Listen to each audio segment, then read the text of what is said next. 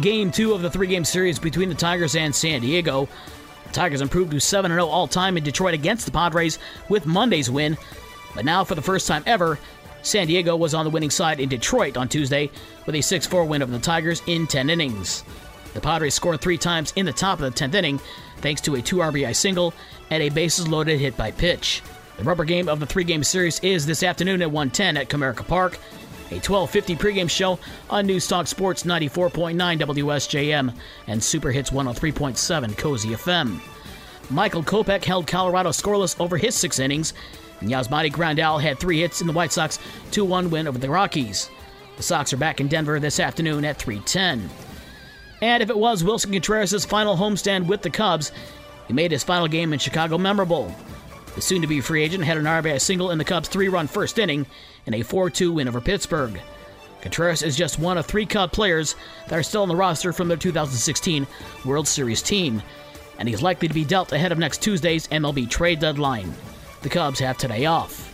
The WNBA's Commissioner's Cup midseason tournament final was in Chicago last night between the top 2 teams in the league, and the second-best team showed that they're not the second-best team, as Las Vegas beat Chicago 93-83 last night.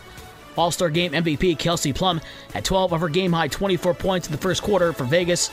Candace Parker had 20 points to lead Chicago. The Big Ten Conference holding their media days in Indianapolis, and Big Ten Commissioner Kevin Warren says the conference will not expand just to expand. But he says the Big Ten will be bold and aggressive as college sports continues to change. The Big Ten future could involve more expansion, and the league will be strategic and add schools that will add value to the conference. In other college football news, Southwest Michigan football players playing Division I football is rare, but it's even more rare that they'll end up at Alabama. But recent Lakeshore grad Logan Mooney has earned 1 of 16 preferred walk-on spots with the preseason number 2 ranked Crimson Tide. Mooney played linebacker and quarterback for the 7-4 Lancers last year. He's transitioning to play strong safety. And Tuesday night in the Midwest League, the West Michigan Whitecaps beat Dayton 3-2, with South Bend over Lake County 8-4, and Lansing with a 6-0 shutout win over Great Lakes. The same matchups for tonight.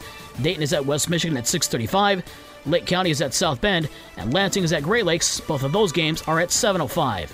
For more sports and the scores from last night and the schedule of today's games, visit the podcast page on this station's website. With your morning sports for Wednesday, July 27th, I'm Dave Wolf.